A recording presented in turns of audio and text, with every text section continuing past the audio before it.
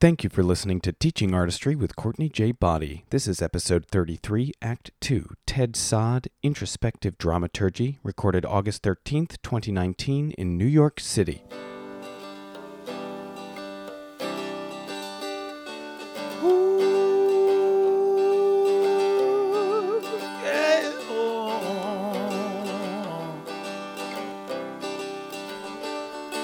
I'm so damn tired of waiting on a perfect A plus B. The one-size-fits-all prudent kids all screaming about irrevocability. Let's burn some bridges, earn some stitches, and fight our own way free. 'Cause the rules don't lie, but they don't apply to people like you and me. Let's start it up now. Let's start it up now. Let's start it up now. Let's start it up now. Now they say it's all decided, all divided, all laid out. And the pushcart man with a three-part plan can't understand what you're shouting about. But when the paths they plow, the lives allowed are the only roads you can see.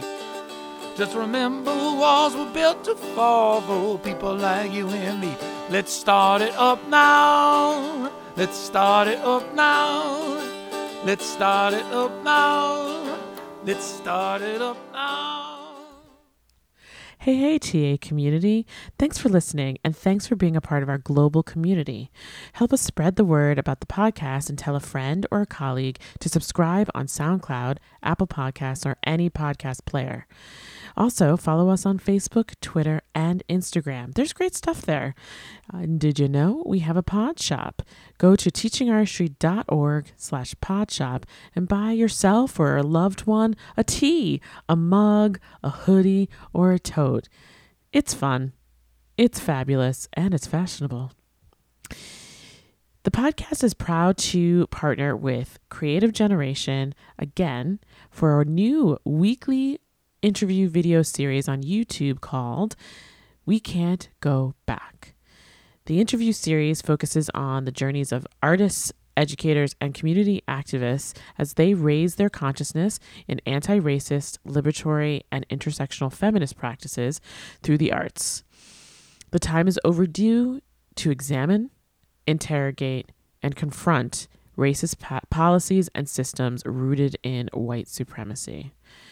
I cannot begin to say how extremely proud I am to engage in these dynamic conversations with artists and arts leaders that I admire and love, and that these conversations hopefully will instigate necessary dialogue to improve practices in the field and help inform my own practice. Watch and subscribe to the Teaching Artistry with Courtney J. Body YouTube channel. So last week, I talked about the Democratic National Convention, and that ended, and that was sparky and interesting, and Joe Biden kind of nailed his speech, so I'm feeling, hopeful at least.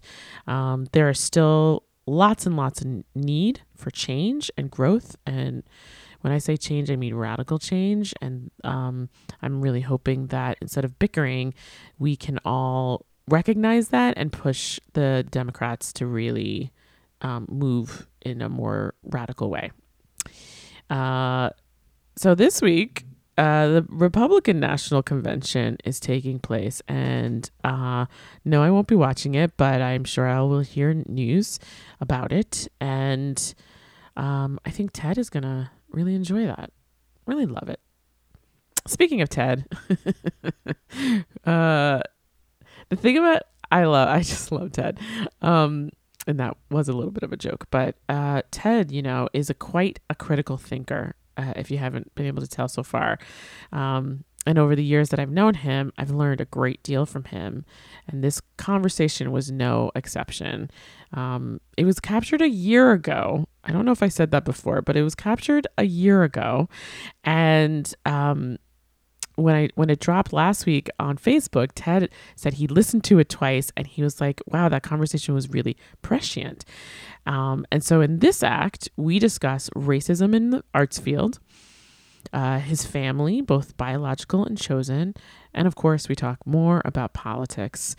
And we discuss that a revolution is necessary and a possible rapture. All I'm saying is, what? Lastly, I want to just note that I said it earlier, that in my own journey, I am growing my consciousness in anti-racism and liberatory practices, as well as revolutionary love. And part of my critical consciousness growth journey is to better understand my proximity to whiteness, my proximity to power, my own power, and internalized racism. And so towards the end of this conversation, Ted asks me a provocative question that I wasn't surprised by at the time, but in re-listening to my answer, I feel I do get defensive. And I want to just note that, that conversation, or at least that part, the whole conversation, obviously, but that part of the conversation has stuck with me in the last year since having it. And while maybe in the moment it was hard to hear the criticism, Ted gave me a gift, planting a seed so that I could grow, a chance to grow at least. And for that, I am thankful. Here is episode 33, Act 2, Ted Saad, Introspective Dramaturgy. Listen, all I know is that there's more work to be done. And I feel the bottom line is empathy. I don't know if the dominant culture, I think these I've been saying, with the political monstrosities, I've been saying to people, there's nothing more frightening than a desperate white man. Mm-hmm. And I think, everything they've done is diabolical. They've disenfranchised people of color from voting. They're trying to keep brown people out of the country. They've stolen everything since time immemorial. My father went to 10th grade, and I went to him, Daddy, are you a Republican or a Democrat? He said, Teddy, the Republicans steal everything, the Democrats steal half. 10th grade. To me, that's right on the money.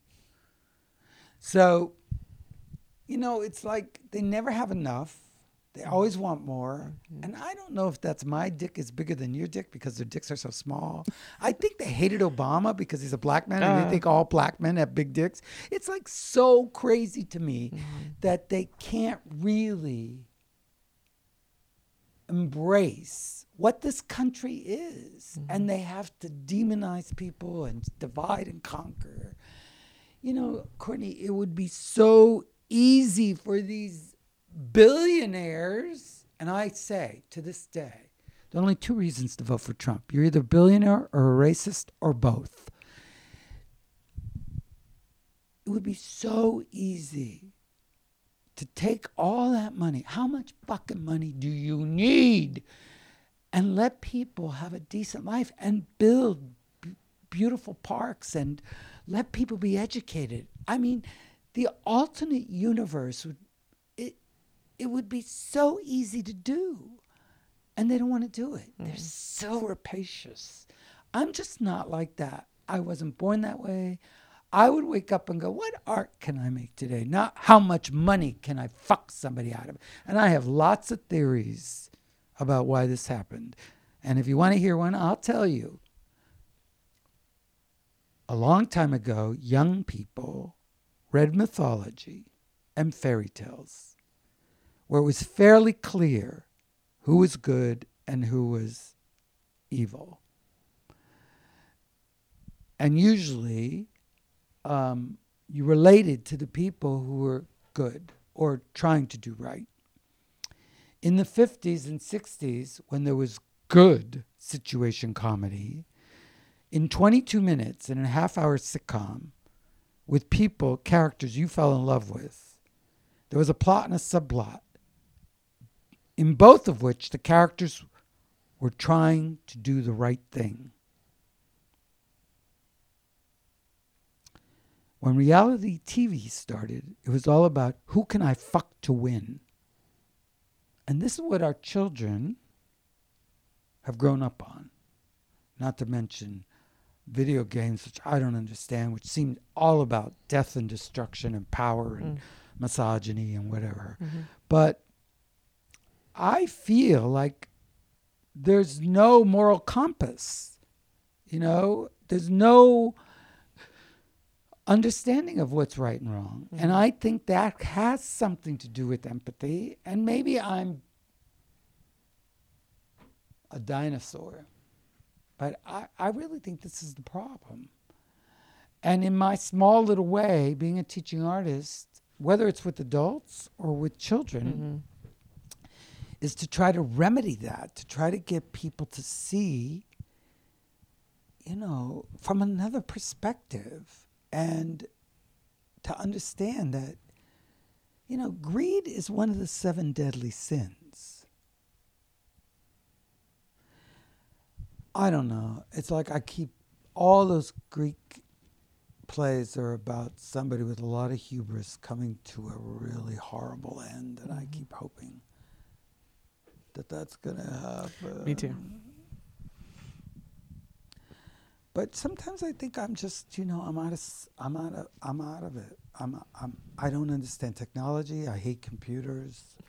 I Ted, often you had want an to throw. AOL account. I now you have Gmail. You too. Finally. Well, because I got so many Viagra ads. I even if I was the most sexually charged gay man in New York, and I'm not, I couldn't use that much Viagra in a day. Boy, oh boy. I got and it's become like the what are those? What are they called? Gmail and all those? Are those emails? They're like, yeah. What are they? Email Email accounts. addresses? It's become the email address of the Republicans. What? AOL? Yes. Oh boy. America Online. Make America great again. Oh. Yeah. No. So, I don't know if you have any Republican listeners, but I'm Who sure knows? they've already turned me off 4 hours ago. Because I have no patience. I don't understand it. I don't understand the greed. I don't understand the misogyny. I don't understand the homophobia, which I actually think homophobia is misogyny because they equate us with women. Yeah, that makes sense. I'm gonna say a term to you. I talk about it all the time on here and in my real life. Feminarchy. I think it's based in feminism, but feminism, the connotation of it is one thing, but the definition is about equality, right? And really thinking about, so feminarchy to me is exactly what you're talking about. Not about trying to get ahead by fucking somebody else over, but actually about helping others, whether on an individual basis or on a more macro level, to uplift everybody, elevate everybody. Like Jimmy and Rosalind Carter? Yes. Yeah. Yes. What is that? Habitats for Humanity. Yeah, that's. I mean, he's what is he, like 94 and he's still building houses with cancer. Got cancer. Let me build a house. What can I say? I don't think that Trump is the cause. He is the manifestation of. He's diabolical, though. He understands understands that. I'm aware. I'm not saying that he's innocent in all of this. No, all I'm he saying is that understands. to place it all on him is, I think, like you have to think about the whole administration. Like his administration is horrible. But he awful created people. that. Of course. Talk about the swamp. Here's the deal. He you know what his guidebooks were? dug Mein the swamp and Kampf. filled it in. He read Hitler's Mein Kampf in preparation for this election. Did you know that? Oh, the man is diabolical. But I thought that Osama bin Laden was diabolical. He knew exactly what he was doing. He knew that we were fragile enough economically, spiritually, culturally, that an event like this would turn us into, and, he's changed our world completely. I mean, everything's changed. Everything. And everything seems to be a response to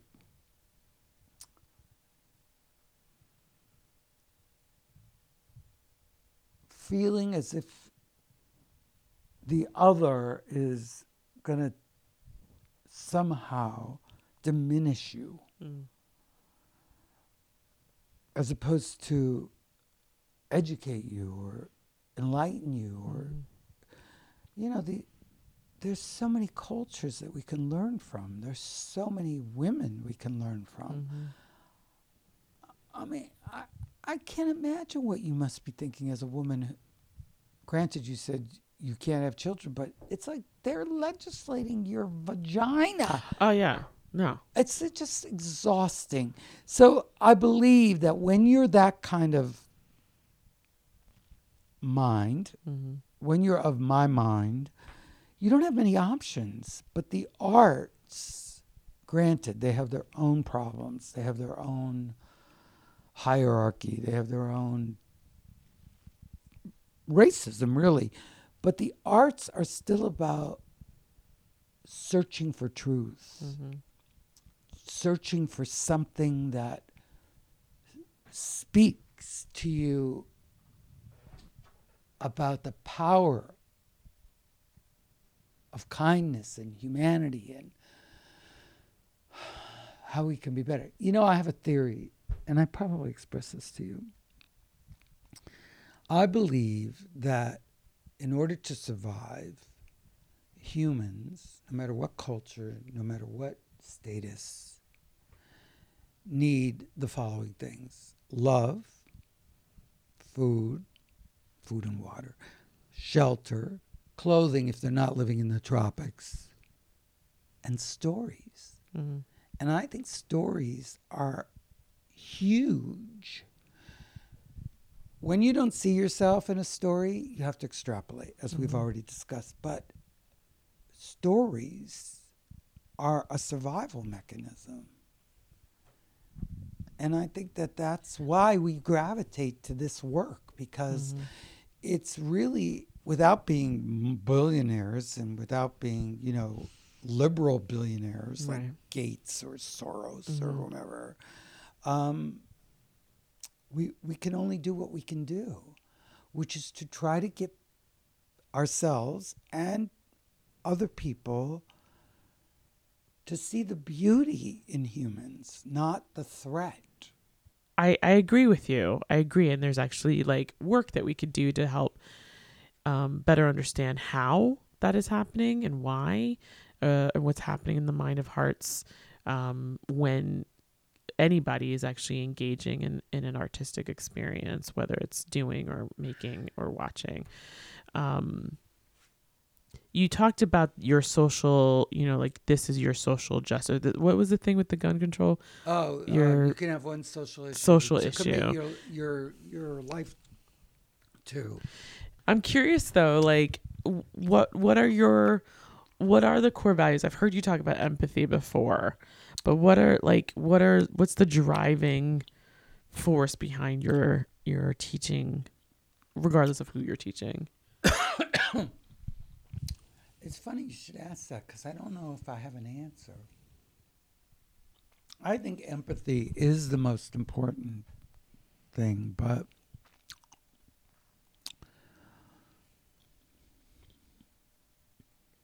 when I work with the adult audiences, I want to hear what they made of the play. I think it's extremely unfair to ask an audience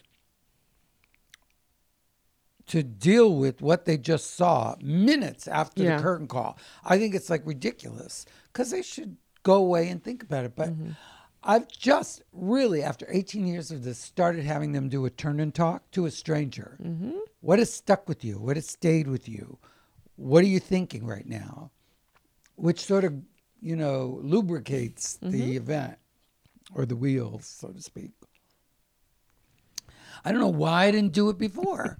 After doing this job for 18 years. I think what's important to me is getting people to think, to getting people to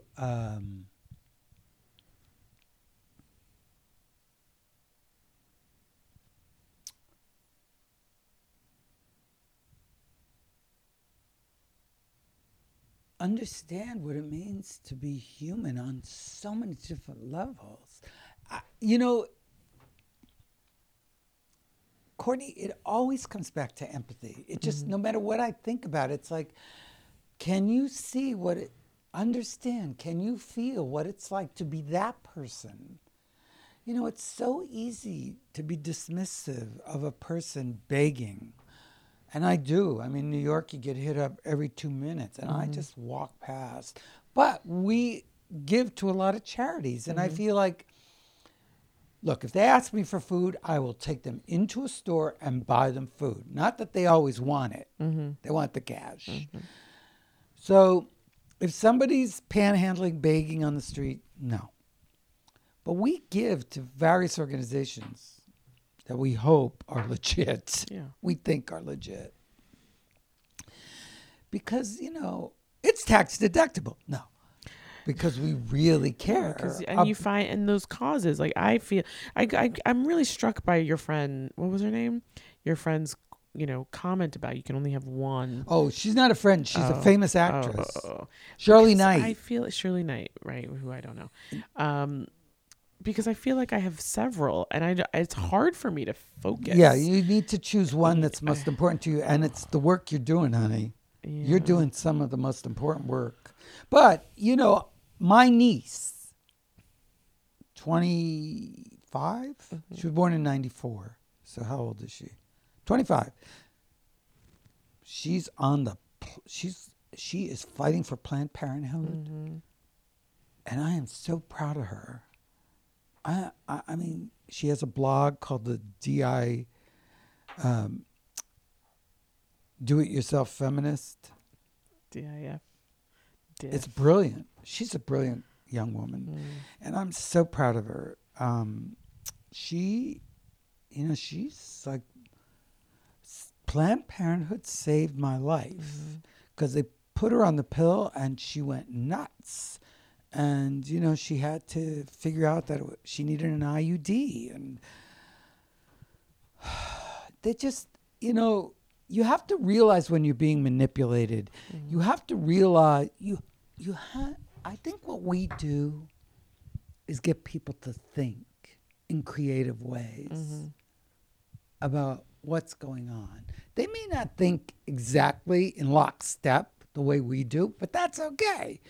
But open up your mind. And see, this is why I call the Republicans diabolical. They've made an education impossibly expensive. They've disenfranchised as many voters as they can. They are, excuse my French, sucking the dicks of people. And look, dick sucking is okay by me, I'm gay, but they are literally being whores to the people who are destroying the planet. The NRA refuses to legislate some sort of gun control after children in an elementary school were slaughtered. Wait. The NRA? The NRA has people like Mitch McConnell by the balls. So the lobbies of the NRA are controlling the Congress. Absolutely. The Republicans and some Democrats, I'm sure. Definitely. Because our system is so corrupted. It is so corrupted. Let me ask you, did you see what the Constitution means to me? Oh, God, it was the best thing I saw last year, including Fairview. I've seen it twice. Brilliant. And my question to you is, at the end, they have the debate, right, of whether we keep the Constitution. See that young African-American girl? Who did you see? Thursday or Rose Deli? Rose Deli. Yeah, she's great. She's genius. Is she black or Latin? Or? I mean, she's of color. Yes. I'm unclear. So smart. So incredible. So what do you think? Should we are we at a place to let's abolish it and start over? That's what I voted for. Yeah. But my audience didn't want to. And see, that's what I think is the problem. So the idea of incremental change, which is corrupt because of lobbyists and lobby and whatever. Citizens United. Citizens United, whatever. I don't even understand what that is, but That means that dark money can be Right. infused, and Into- there's and then no way to. uninfused. Well, no, they can get away with giving thousands of dollars and have a corporate agenda. Right. So corporations are people, That's but ridiculous. which is unbelievable. They don't Or pay taxes. They don't fucking pay taxes. This year, I have paid taxes for the first time in 20 years. You mean you I owed had to money? pay. I didn't get a refund. Right. Yeah. Yeah, we all got screwed on that. So, They're- and these people would rather have nothing and hate than No, understand that they're being manipulated. But think about it. This is the one thing I am trying, as somebody who would like to think that they're empathetic, I'm trying to understand the Trump supporter, because I do want to understand why. What is it about this person who continues to make promises that don't actually come to fruition? What is it? They're racists. So, okay, but can't there be something more than just that they're racist? No. That's it. Well, they're racists. They don't have enough money. They're living paycheck to paycheck, and he has given them a scapegoat. He has given them a scapegoat. But have they even that's my point, I think, is that and they're not smart enough to see the truth. Okay, I'm gonna try and get away from like the not smart. I'm really trying to understand, like, is it that there's some sort of pride that comes with this person? Is it that there is some hope? Because if they really looked at their own lives, they are not better after 2.5 years of this president. Right? Like you just said, they're living paycheck to paycheck, or they've lost their jobs, or they were promised to get a job and they haven't yet because coal is not coming back. All these And aren't things, they right? mostly white? I'm sure they are, but not all of them. There's like a percentage of his Yeah, supporters there's some that are Cubans not. who There's some feel like black they came in the people. country legally. It's all bullshit. I understand. All I'm saying is the rhetoric of like these are people who are too stupid is not helpful, in my opinion. I think that like to understand why we are in the quagmire that we are in right now, there's got to be more than just they're racist or they're billionaires and they're benefiting. I don't There's know got to about be that. something else, though.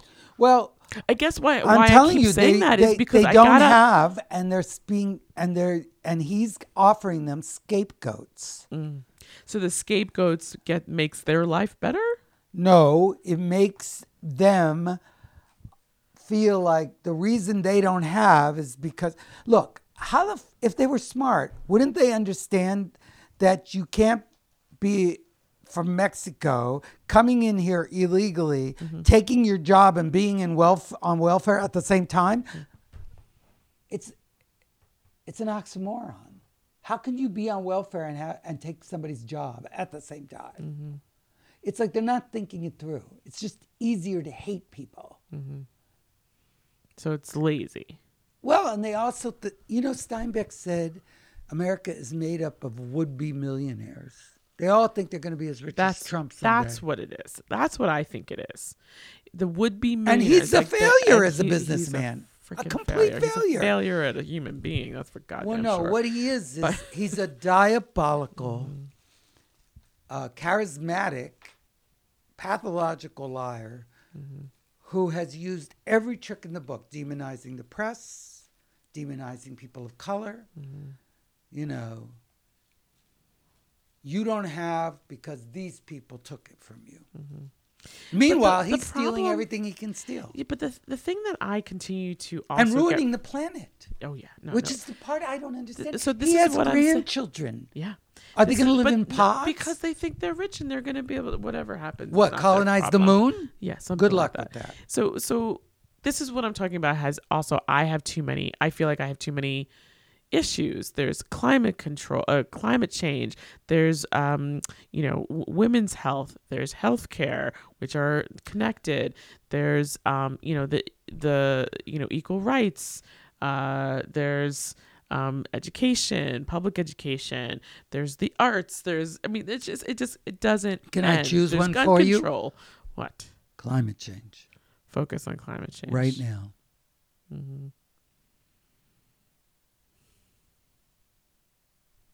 I ain't got no children. This is the thing I don't understand. No, I'm not saying that that's not it, because it is, but that's the thing that really confuses me, is people are having babies, they're having families, and they don't think that they have a responsibility to take care. So something that Tai Defoe talks about is you have to be thinking 7 generations ahead. And if you're not thinking 7 generations ahead, then you're not thinking big enough. You're not dreaming big enough, and you're not preparing for helping those people. I'm sorry, but these men, and they're white men, are evil. They're evil incarnate. So what do we do? I mean, I don't know what to do. I wish I had an answer. The only thing I can do as a, artist, or teaching artist, whatever you want to define me as, is to say, wake up and try to understand how you're being lied to every day. Because these men are the problem. These men are ruining the planet in the name of greed. They are demonizing people who don't deserve to be demonized to get you to be deflected from their rapacious greed. They are the greediest, I'm sorry, motherfuckers I have ever seen in my lifetime. And I am so enraged by them and their lack of humanity. It's really? Really? You're going to sacrifice a whole planet so you can have what? What is it that you another need? yacht. What is it? A private island. What is it that you need? That compound. You want to sacrifice an entire planet for the generations, the 7 generations that are about to come. Are you so self-centered and diabolical and greedy that you will do that? I don't get it. It's biblical. It's biblical. It's Greek drama. What do It's you think whatever you want to it's call biblical. it. What if there was a rapture? Who do you think would go? Well, I ain't going. I know that much. I ain't going, and I think religion will be the end of us. I think this is, the religious right against the mostly agnostics or the people whose religion teaches tolerance. I think religion will be the end of us.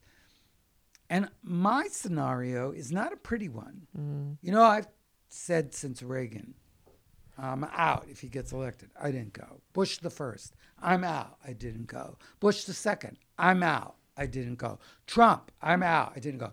I promise you, Courtney Body, if this Diablo gets reelected in 2020, and it seems like he's going to, I am definitely leaving the country. Because even if he loses, I may leave the country, because I believe this monster will start a civil war. And I don't want to be around for it. And also, I don't want to be in this country anymore. Not if I have to be agitated every day and it takes its toll on my body, which it has been. Because, yes, through my therapy, I am working diligently to not choose to be enraged every minute of every day. I don't watch the news. I can't hear his voice. No, God, no. He is a monster. And I keep saying he's the Antichrist. And isn't it ironic that the evangelicals should embrace him? Yep. But here's the deal. Well, I saw something recently that the evangelicals are starting to get a little upset by his rhetoric. Because he hasn't built the wall? No, that about his language, that he could be a little bit more less crass. That's Not treating human beings or putting them in cages, babies in cages, like not that, but please change your tone. Oh, because Jesus wouldn't like your language? Please, I don't have any unbelievable. tolerance. I am intolerant of these people. You know the best bumper sticker I ever saw? Jesus, spare me from your followers. Oh, no, it was Jesus, protect me from your followers. Now, that's a prayer I could get into. They have corrupted everything he stood for. They wouldn't know Jesus if he hit them on the head with a loaf of bread and a fish. I mean, that's the thing. Like, there's a story in the Bible. I don't know much, like a lot of Bible stories, but like I there's tried a to story. read Genesis and it was fucking boring. But there's a story in the Bible. I probably know this from Godspell, so go with it. But like, there's a story about how, there's like a homeless person who asks for money and the person says no. And then there's another person who asks for help and the person says no. And like, there's a couple people. And then finally he passes and he goes and he meets God. And he's like, God, I've been waiting. He's like, I've been there. When I was homeless, you did not help me. When I begged for food, you did not give it to me. And when I, asked for this help, you just walked right by me. So I have seen you all along. I was there. What did you do? You did not have humanity. You did not have compassion or humility or whatever. So I think it, I don't know how much I believe in all that jazz, but I'm just saying, like, I do think that, going back to what you were talking about empathy, humanity, understanding, and thinking and opening up your world, those are the things that are going to help change the path that we are going down currently. But it's been so corrupted. Everything, religion,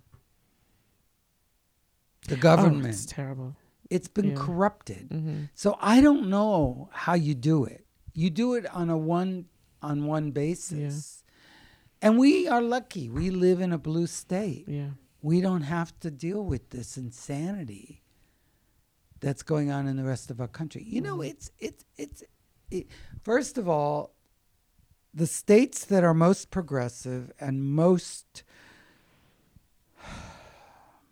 I want to use the word liberal, but I realize they've made that into a dirty word. They made socialism into a dirty word. It's like they've corrupted everything that doesn't allow them to rape and pillage. Everything. They just take and take and take, and nobody who follows them seems to see through it. I don't get it. That's why I call them stupid. Look, all I know is that I'm sure there have been worse monsters than Trump. Roy Cohn, does that ring a bell? Do you know who Roy Cohn was? He was a gay man who... Isn't he a character in Angels in America? Yes, and he led the House Un-American Activities. Yeah. And, he was in the closet and got his comeuppance, I guess. Because he prosecuted, Ethel and Julius Rosenberg, sent him to the electric chair. Look, there will always be monsters. But what kills me is when they steal an election, when they disenfranchise voters, when constitutional law is thrown out the window. You know when I really finally had it? Is when that monster, Mitch McConnell, in February of 2016 said, we're not going to consider Obama's nominee.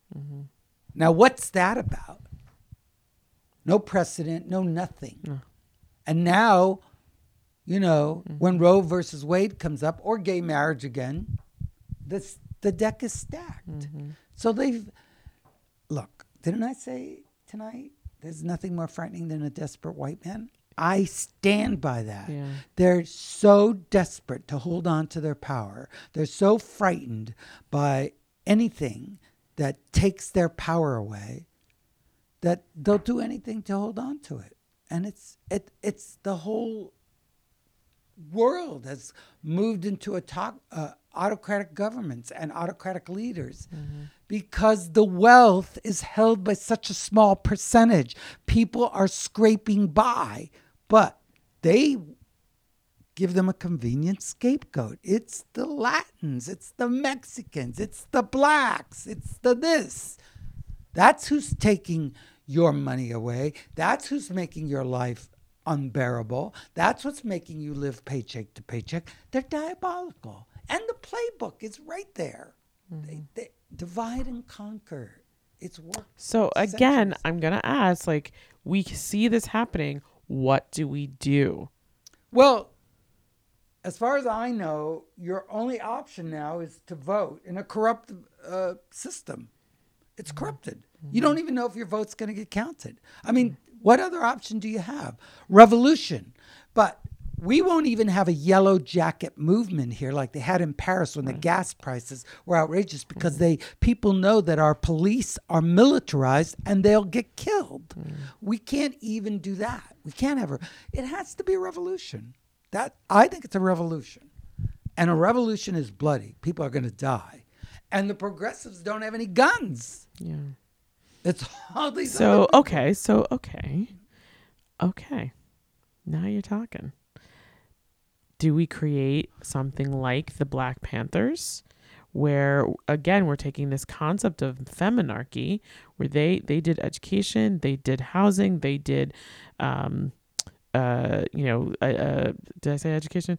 Yeah, they did education, food. Like, they created a community and they had guns. Well, then I guess we have to. Are we creating? I mean, this is truly what the Second Amendment is about, is a militia. Do we create a militia? I guess we have to if we're going to be up against people who have guns. I mean, is this like Les Mis? Like, is this where we're going? I don't know, Courtney. All I know is I'm out of here. I'm going to Mexico. Do you want to Mexico? Yeah, why not? I'll build the wall on the other side. Keep you out. There you go.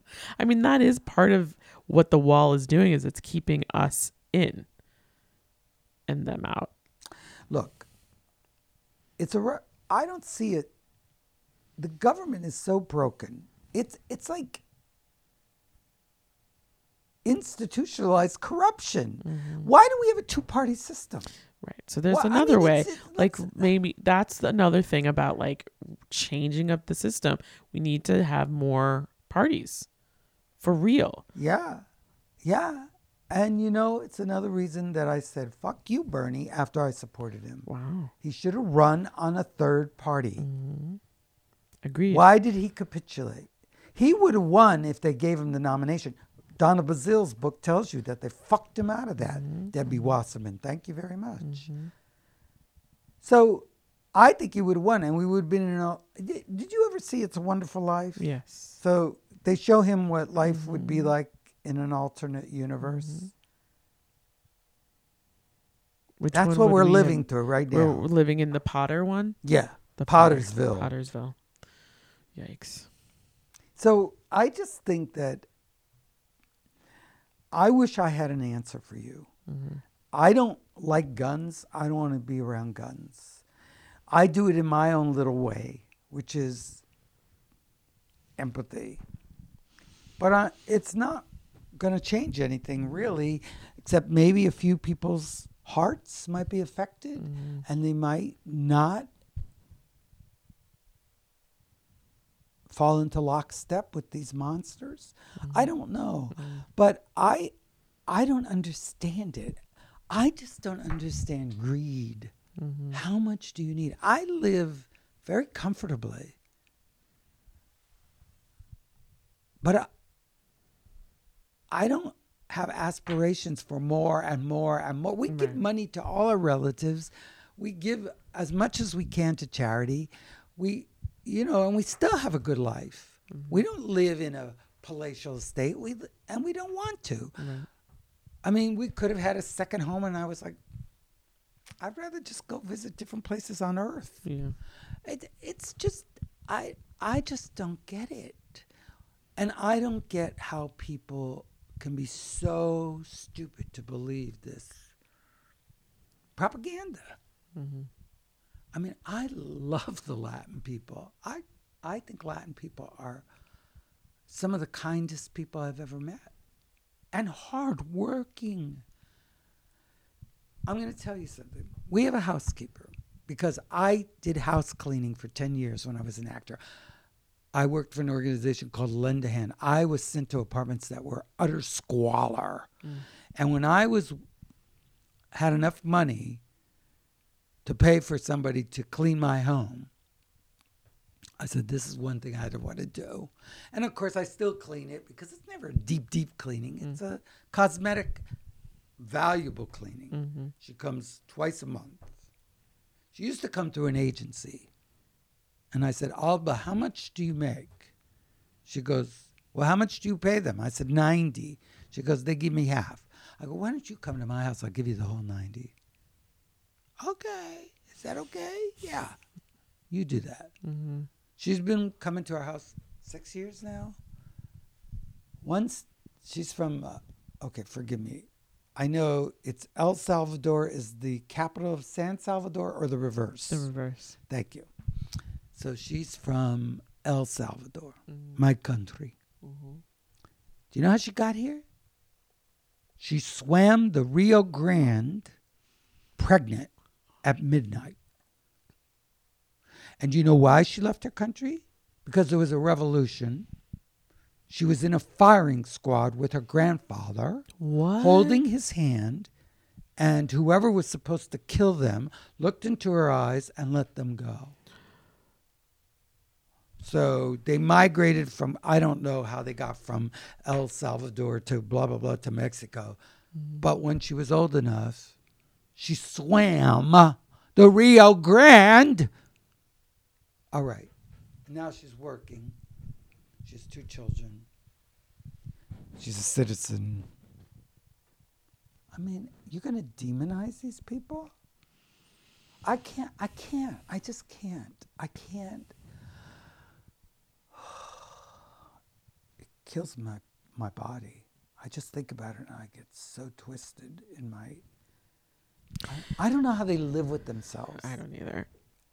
So I mean, does that make us like... I keep saying I'm a dinosaur. I hate technology. If they introduce another goddamn app over at Roundabout, I'm going to lose my mind. I actually said to somebody, could we just sit and look at each other in the eyes? You know, I have a theory that in 2 years they're going to pay us to teach people how to have eye contact. Oh, boy. You don't believe this? No, I don't not believe that. Professor Courtney, eye contact 101. I got it. Nod and go. Yes. Yes. These are eyes. These are eyes. This is a screen.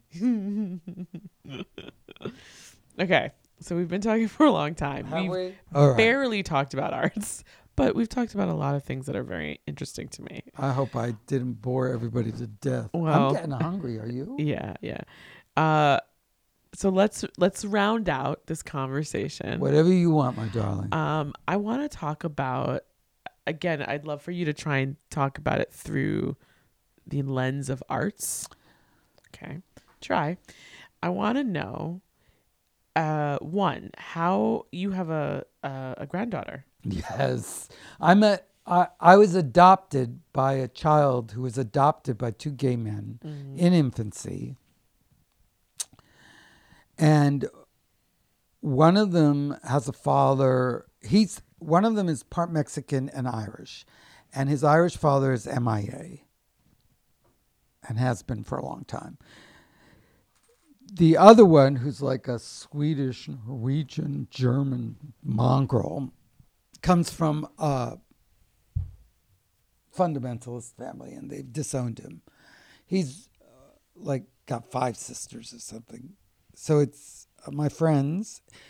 The one who's Mexican and Irish, I'm kind of like a surrogate father because he'll call me when he's in turmoil. And I try to give good advice, and I think sometimes I'm successful. The other one is a psychiatrist and very quiet. Their dynamic kind of mirrors mine with my husband. When they adopted Viv, or before they adopted Viv, they asked us to write them a letter. We did. Because they have to be vetted. They thought it would take about a year for a child to become part of their family. They wanted to be parents. And within 3 months, a social worker called and said, will you take a black child? They never even hesitated. Now, I have some issues with transracial adoption. I think it's tricky and fraught. Mm-hmm. But when Michael calls me and goes, Vivian was doing this today, or she did that today, and is in tears, and says, I think I'm a failure. I go, how did you fail? How did you fail? You took an unwanted child and gave her a home. How did you fail? Her mother chose you out of a book. How did you fail? Well, she just, I go, no. You're her parent, and this is forever. Mm-hmm. I think, I think Michael engineered this for Burke and I to be grandpa and grandpa. She calls me Grandpa Ted. He's Grandpa Burke. And you would love all the subscribers' heads swiveling when this black girl from the back of the house goes, Grandpa Ted!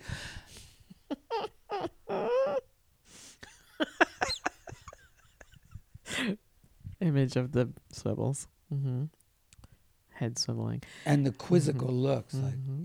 your grandfather? Yes, I was adopted by my granddaughter. So you just talked about how Viv from the back of the house is asking questions.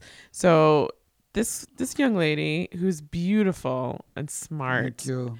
Ugh, I had just nothing to do with it. Love. Except I do meant- give her love. Well, And sometimes I give yeah. her shit because Well. when they came down to visit us in Costa Rica, because we rented a place in Costa Rica, we were snowbirds for a month last year. And on the, public school break, because Michael's a public school teacher, they came down for 6 days. We invited them. We had the space.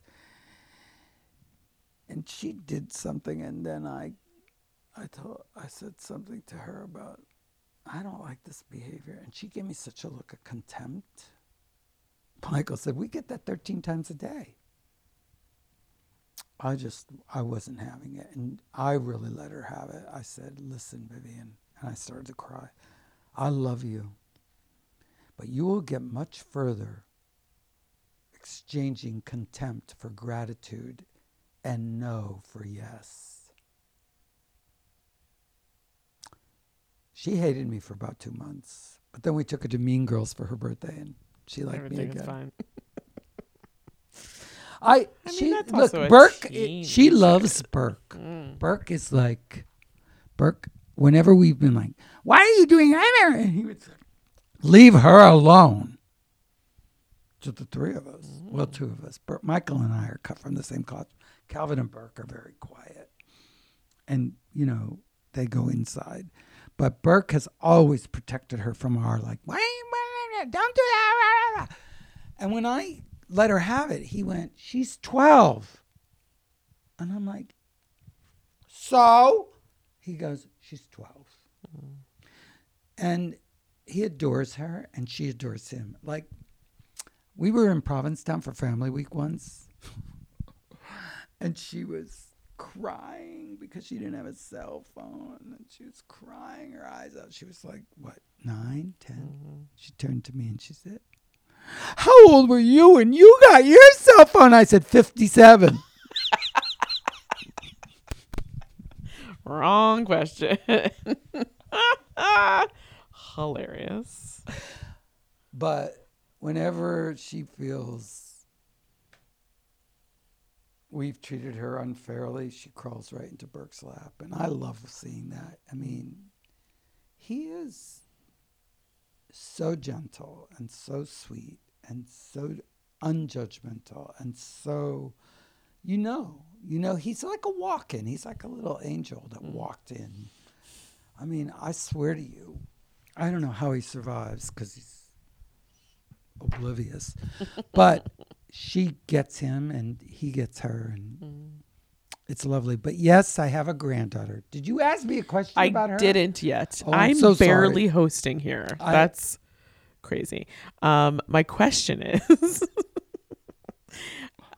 arts. how is she engaged in arts?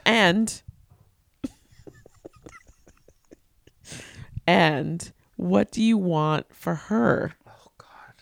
In terms of arts engagement and just, for her in her life. Well, it's funny you should ask that because I just reached out to the principal at Repertory High School where she's auditioning. Oh. And asked for help. Like, what should she do? And I sent it on to her parents. Because we have a presence in that school. And I thought, Perfect. Use it. I don't know if Viv has the discipline to be in this business, but if she wants it, I want her to have it. First of all, if she goes to a school that has an arts focus, over there, they not only have academics, they also have singing, dancing, and acting. See, I believe it's the best education for anybody because it teaches you all these, work-life skills. So workplace readiness skills, collaboration, creativity, everything. So no matter what she goes in, what I want for Viv is for her to realize what a good life she's had. And she has met all of her half siblings. 3 are still with her birth mom. Another one was adopted, who's only a year younger or older than Viv, who's very quiet and different from Viv. She's met them all. She found them. We didn't encourage that. She found them on the internet. Her dad's made it happen. I asked her, how it made her feel. She won't talk about it, but I think she gets what I'm going to use the P word, privileged life she's had. She's been seeing Broadway. I've taken her to everything. I just took her to Tony Stone, forgetting how sexual some of it was. She loved it. I mean, Viv is a complicated young woman. When she was 5, I had her on a bus and she said, Grandpa Ted, being adopted is hard. I said, honey, being gay is hard. I said, being alive is hard. I said, Viv, a lot of us had our birth families and we didn't like them at all. Being adopted is hard. I'm sure it is. One time I had her and she was so miserable. I said, why are you so unhappy? Just tell me, why are you so unhappy? But I treat her like an adult. Look, like my husband, I would kill for Viv. But I worry. I mean, she's a black girl. She's gorgeous, but still, she's a black girl. What is going to happen? How are people going to treat her? If she goes into the business, will she work? Will she have the discipline? I mean, God knows she could be a model if, anybody ever saw her. But that life is hellish too. I just want her, here's what I want for her. I want her to be happy and to understand that, yes, it's traumatic to be given up. And yes, there's abandonment issues. And yes, even her mom said to her birth mom when they met, like last September, she said, I'm sure you're angry at me. I'm sure you're really mad at me. But, I just hope, I know this is not so much about her, but I hope I'm alive to see her have the epiphany of what a good life she had. And these 4 gay men lavished her with love and want her to succeed. I mean, Viv is she's complicated and she's her own woman. She's a strong black woman and you are not going to tell her what to do. I mean, if I've heard her say once after I've said, Viv, yes, I know. And I think to myself, okay, you can lead a horse to water. She reads certain things. She doesn't like nonfiction. We give her gift certificates. She likes these Japanese books. That Japanese bookstore. I told you, did I tell you this? She just went to camp. She went with a friend of hers. So every year, because you have to do it the first week, she goes for 2 weeks. we sent her gummy sharks. That's what she wanted. This year she wanted Skittles. And she has a phone. I don't think she can access the internet, but she can text. And she said, you know, Grandpa Ted, when you send me those Skittles, do you think you could put a teddy bear in there too? I'm like, oh, you're so young and so old at the same time. You're 13, but you're really 3. So, of course, we put a teddy bear in there and a big box of Skittles, like enough for the whole camp. I'm not her father. And being a grandparent is expensive, I'll have you know. But I want her to succeed. That's all. I just want her to succeed. I want her to be happy. I want her to understand that we love her and we'll do whatever it takes to help her make her way in this world, which is a little bit more complicated. You know, I once said to her father, why can't she just go outside and run around like we did? He goes, are you crazy? Child services would be on my back in a minute if I let her outside running around. Like we used to play in the streets. Yeah. Now, if they see a kid outside without parental supervision, they call child services. It's crazy. But of course, we lived in, different times. We left our front door open. Yeah. It feels like she has had enough interaction with the arts, engagement in the arts, that it's obviously permeated so much so that she's thinking about going to a performing arts school. And she sings really well. So she sings and she And dances she did too. well. Right? She was in ballet. She has beautiful posture, unlike her grandfather. What I have to say, though, is I don't know if she has the discipline. But then again, as I said. Well, that's fine. I mean, again, it's more about you're listening to, or the family is listening to what it is that she's, and supporting what she's saying. Absolutely. She would like to do. I mean, I don't know that she'll pay any attention to anything we say. I mean, my husband teaches Meisner at American Academy. He's an acting teacher.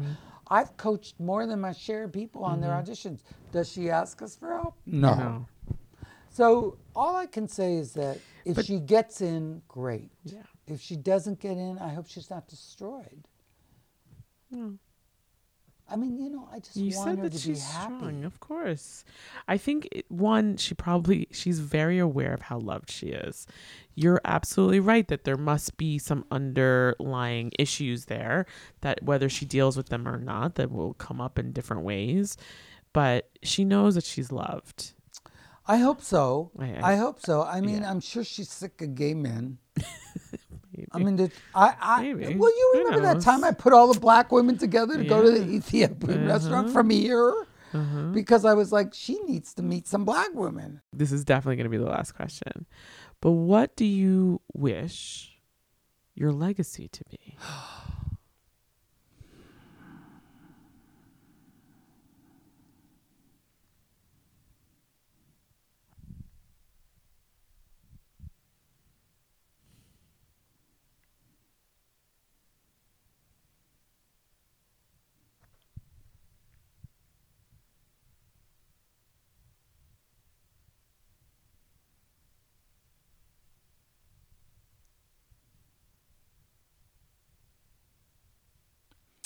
That I was a good husband.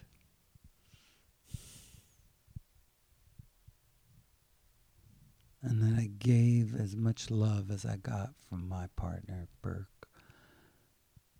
And that, because I think I know I affected people's lives. Young people will recognize me and go, Mr. Saad, you had me in the 4th grade. I don't know who they are because they're like 16, 17, 20. I don't remember them. You had me for playwriting. I don't know their name. I just go, oh, did you have a good time in that class? You have to remind me your name because I'm old now and I can't remember anything. So I know I have affected. I mean, for a 2-week residency, for a kid to remember that after he's grown up is kind of remarkable. So I don't really worry about that legacy because I know I did some good work. But I had so many issues growing up. I came from such a dysfunctional family that when my husband gave me unconditional love, I didn't know what it was, and I fought it. And I still do. And sometimes I say things that are just wrong. I mean, I test him all the time. You can't possibly love me because no one's ever loved me unconditionally. Pushing him away, and he won't go away. And, oh God, I just love that. I love it, and I'm perplexed by it, but I just hope that I've been as good to him as he's been to me. Because quite frankly, he's the best thing that ever happened to me. And nothing else matters. And I'm in it. Once we got married and I said for better or for worse, I meant it. It's, mortality is not pretty.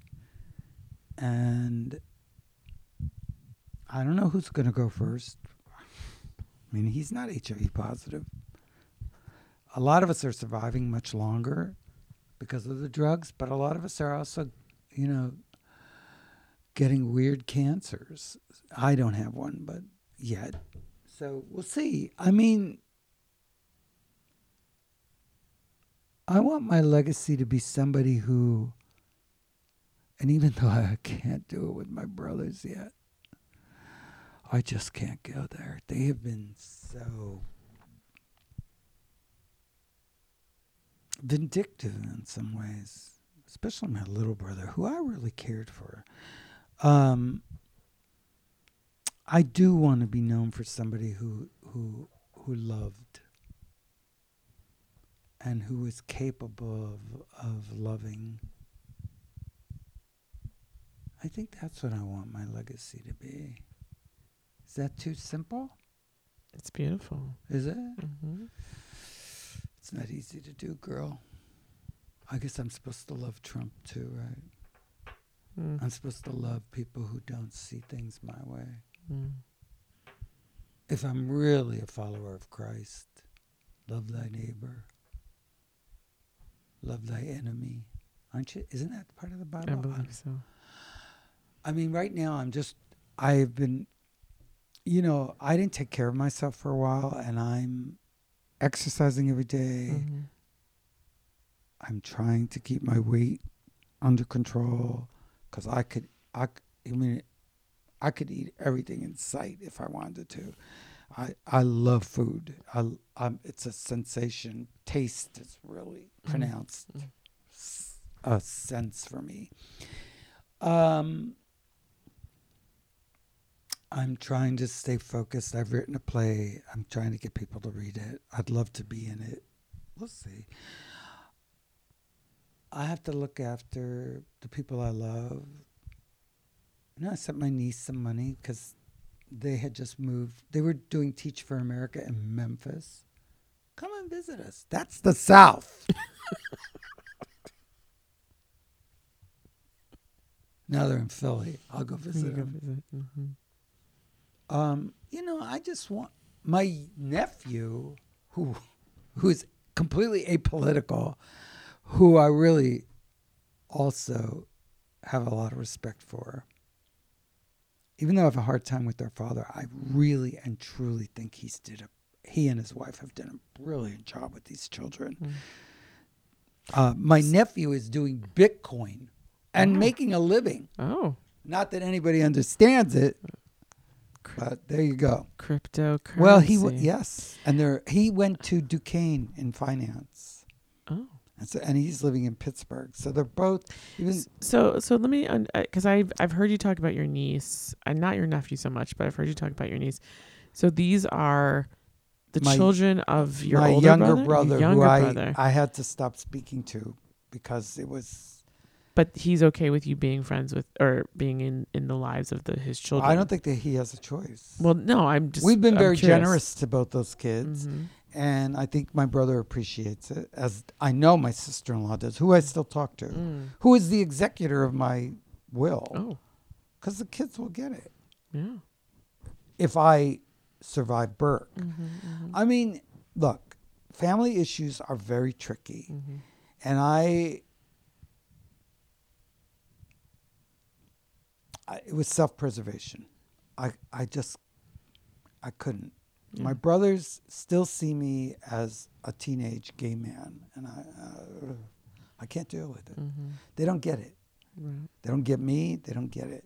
And like you said, that you have to, at a certain point, you need like the people that your family, right? You've chosen the people that you can interact with, and for you and for them to be able to exchange love. And if there are people who are blockers or crazy makers or whatever, term you want to put to it, then you have to do what you have to do to cut them out. And you're better for it in certain ways. I have my biological family. I really relate to, and then I have Burke's family, who have been very embracing, except there's one who's a Republican who I fight with all the time. And then I have my sister-in-law and my niece and nephew. And we've been as supportive as we can to the kids monetarily. And we will continue to be if we can afford it. And I have my gay family. I have Viv and her two dads. They're my gay family. And I spend much more time with them because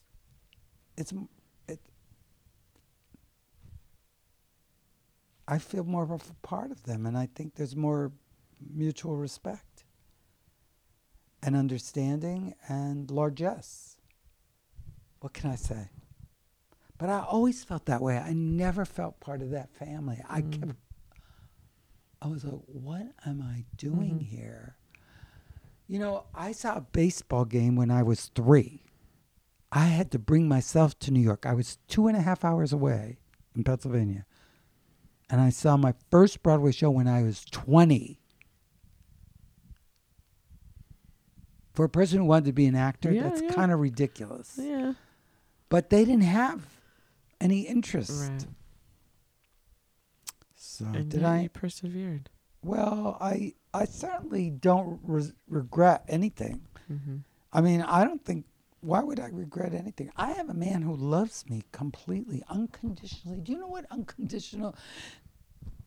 Somebody said, oh, did I write this in the play? Unconditional love is impossible unless you're a dog. Everything's conditional. But I don't feel that with my husband. My husband's been the best thing to happen to me. And I'm lucky. I just feel lucky. I just don't understand why people can't be more generous to people who don't have. Why? It's like, if you have so much, why can't you be generous? I don't get it. Be generous. Give. If you have it, give. I have some. I don't have mega, but I still give. Give. I don't know.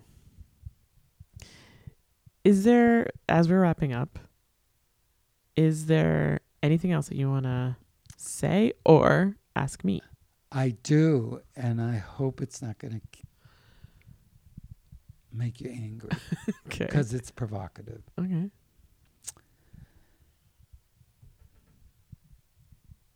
I'm going to do it. I've been told by a number of black women who are teaching artists here that you are harder on them. Is that true? A number of them? That I'm harder on them That than you hold them to a higher standard of excellence than you do some of the white people. I think that they think that. But can you understand their perspective? Do you think that's true? No. All right. I'm just bringing it up. I've heard it from 3. I'm not naming names. So I don't can. ask. I'm not going to ask you, but I already know who they are. And I would say that I think they think I am, but that's not the way I operate. All right. And they don't know. They don't actually know because they don't have conversations with they're not in the room when I'm talking to each an individual person, right? But it's interesting to me. I just needed to, I hope you weren't unsettled by that, but I needed to ask you. And I thought to myself, if she asked me to ask her a question, I'm going to ask her that. Oh, okay. Because I think it's fascinating. Mm-hmm. Have you ever had an experience of a black woman being hard on you? Probably. Was your mom hard on you? No, my mom was like Burke. Unconditional love. My dad was a little harder. Do you think it's prevalent that black people are harder on some black people? Yeah, I'm sure it happens. Have you experienced it outside of your family? Like you had a black professor or a black friend who challenged you in a way that they may not necessarily had to be? Women specifically, or just black person? I mean, I don't know if that's a woman to woman. I saw it as a black to black thing, okay, not a woman to woman thing, but it could be both. Yeah. I mean, there was a woman who worked here at one point, and she sort of pulled me aside and was like, you need to like step up or you need to like be careful about how people are perceiving you. Was that valuable? I took it with a grain of salt.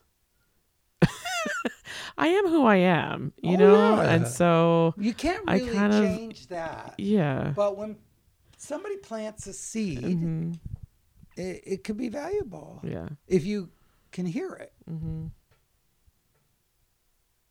Yeah. I mean, I think she was trying to help, but I think she also had a very specific point of view on the ways of the inner workings of an organization that I didn't necessarily either want to like what's the word, like kowtow to, I guess, succumb yeah, and to, you know, we were very different people, so her perception of professionalism didn't quite match what my perception of professionalism looks like in terms of her advice. I mean,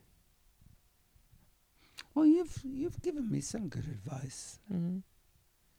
I mean, you've asked me to consider certain things in my practice mm-hmm. that I hadn't been considering, but you've also been very supportive too. I think mm-hmm. you've been very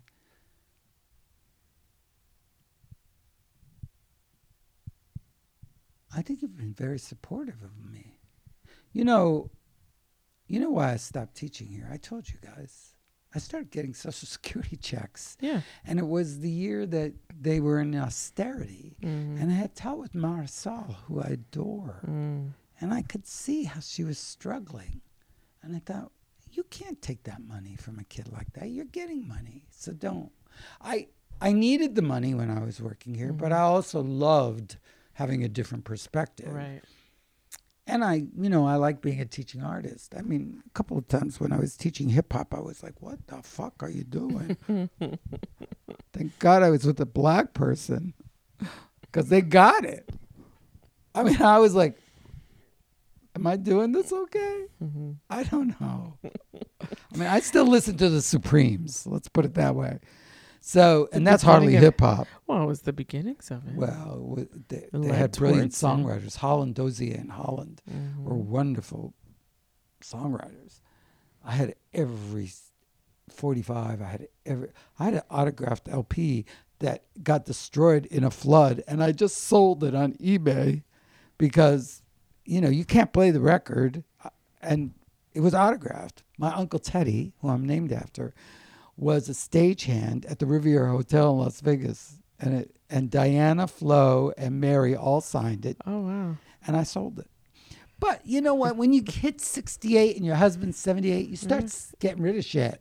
Hey, listen, I there's no judgment here. No, but I'm just some saying, people like, go, "You sold that? I'm gonna buy But it." you know, like just to go back to like the kind of support that You give, I give or want to give to the teaching artists, no matter is- what color they no are. matter what, it really is about growth. So while it can feel like I may be hard on somebody, and the perception to them is I'm harder on them than anybody else, it really is about being successful, not only here, but in their practice. Let me ask you something. Go ahead. Would you consider in the future, if you're talking to another black woman, Mm-hmm. saying, you might perceive this as me being hard on you because I'm a Mm. black woman, you're a black woman, but that's not what this is. I might. Good. I Because might. I think it could lessen the impact. Mm-hmm. And I think, you know what black women go through. And they want every ally they can get. Right. And that I can understand is that as you know, as much as we work here to create a full ensemble, that the staff, there's some sort of, we're trying to blur those lines of us versus them. But I could see certain scenarios where one would say, oh, you've created that line. And that's when I'm giving critical feedback. And that's something I do for everyone. Period. Oh, I know. You gave it to me. Exactly. But I didn't think you were giving it to me because you were a black woman. Exactly. And nor was I doing it for them because they were black women. Well, you get it. But yeah. You get what I'm saying. So I get exactly what you're I'm saying. so glad you weren't ticked. But No, I thought I've it's an heard interesting this from three conversation. people, and I think I'm going to bring it up if I have the opportunity. And I didn't think I was going to have the opportunity. Well, and now then you have, said, and "Do you now have a it's question?" for me?" recorded. Thank you so much for spending Well, thank this you for much time. Oh, please! I don't feel like I ever get to talk to anybody this way. Thank you. Thank you, Ted. Love you. I love you too. Thank you for listening to episode 33, Act 2 of Teaching Artistry with Courtney J. Body, Ted Sod, Introspective Dramaturgy. Join us next time for a conversation with Daniel Levy. This podcast is edited and produced by Ben Weber. Christopher Totten is the creative content manager. Jonna Waldman wrote and performed the theme song. Tim Palin designed the logo. Visit us at www.teachingartistry.org and head to the brand new pod shop at the top of the page for merch. Twitter us at TA_artistry, the gram at Teaching Artistry with CJB, and now on YouTube. Check out the Teaching Artistry with Courtney J. Body channel and watch the latest video series, We Can't Go Back. Like our page on Facebook, listen to us on SoundCloud, subscribe and rate us on Apple Podcasts, and be sure to share this podcast with all the teaching artists in your life.